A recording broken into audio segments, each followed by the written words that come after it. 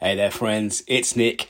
So, I don't usually do politics on this podcast, but there's something happening here in the UK at the moment, which is sort of relevant to storytelling and some of the stuff that we talk about here on this podcast. And I'm talking, of course, about the slow and then suddenly fast disintegration of Boris Johnson's premiership, his time leading the Conservative Party and the country. Now, it's not over yet. But I'm recording this at just about 6 o'clock on the 6th of July 2022, and there have been more than 30 resignations of ministers and private PPSs, principal private secretaries and members of the government, essentially today, over, it's not even worth going into, but just another in the series of kind of own goals that have happened to Johnson and his government over the past few weeks and months, and arguably if you go back to Brexit, you might say years. And that's really the Brexit, I guess, was the point where I stopped being a Johnson fan. And before that, of course, he's great entertainment, Boris Johnson. He's eloquent, he's funny, he's quick-witted. He's, if you aren't in the UK, you may not know that one of the things that really massively boosted his public profile a few years ago, or many years ago now, was he was asked to chair a really popular BBC News quiz show a couple of times. And he was just funny and kind of, he's just a charismatic guy. But what's below the charisma, and I think that's one of the things that has been coming out over the last few months. And arguably, when he made his decision on Brexit, I felt at the time and still feel that it was a pretty cynical thing to do, and he's led us all this dance with his eloquence and his charisma. And right now what's happening is this implosion of his kind of government. And it's really because of the story that the MPs are now telling themselves. And I had a conversation with a friend 2 or 3 weeks ago who was bemoaning the fact that Johnson had just won a confidence vote by his own MPs. They got enough votes to actually have the vote, but he won it. And the rules at the moment say that you can't challenge him again for a year. And my friend was saying, they can't challenge him for a year. We've got him for at least another year. And I wasn't sure, because the relationship Johnson has with his MPs who elect him, essentially, is very transactional. They chose him because they told themselves a story, right, a few years ago, 2019, they told themselves a story that he could win them the election, even though the Conservative government had been in power for a long time already, that he could take them over the edge with the whole get Brexit done shenanigans. And he did, of course. He did it handily. He got a good majority of MPs, and for a long time he kind of surfed the sort of honeymoon period of that.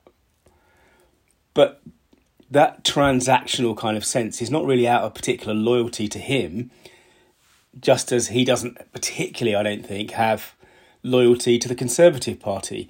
And at the point when they started to tell themselves a different story, which has been happening over the past few months and weeks and days and hours, their behaviour changes. And what we've seen 24 hours ago, we saw the resignation of two big hitters in the Conservative Party, two members of the front bench, the Health Secretary and the Chancellor, which is, of course, the Chancellor is the second most important job in government.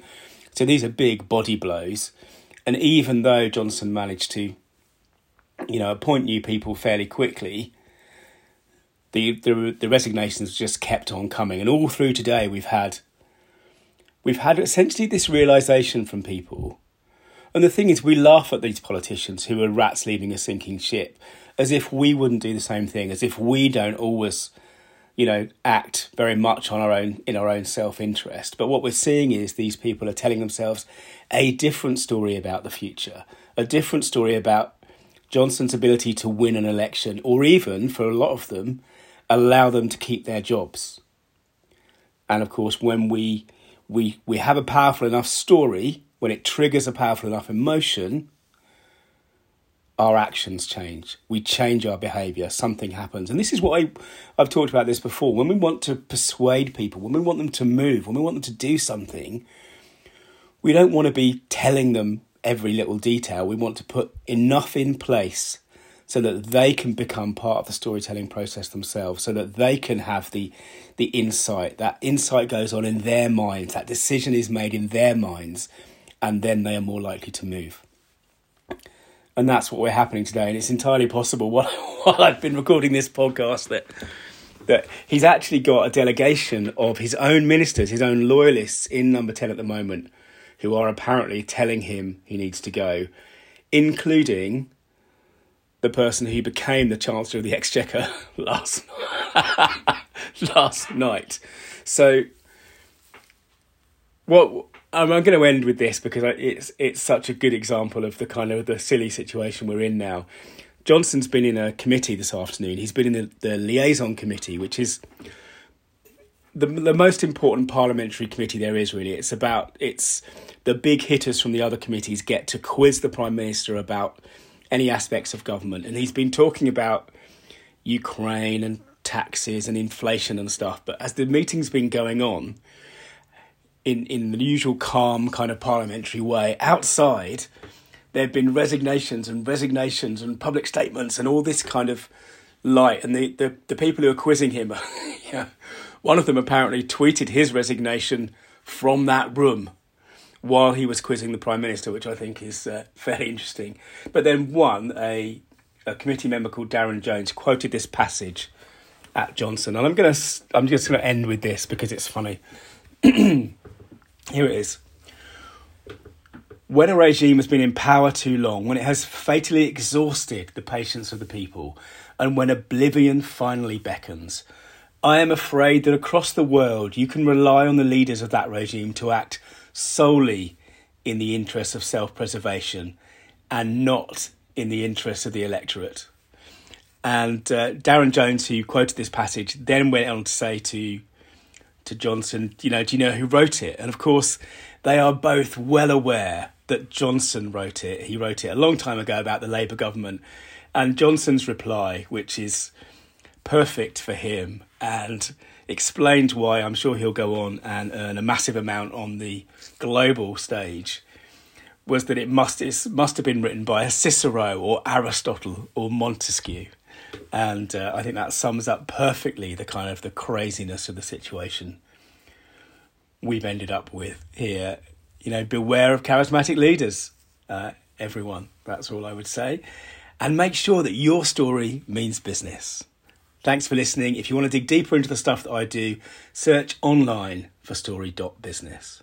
Bye now.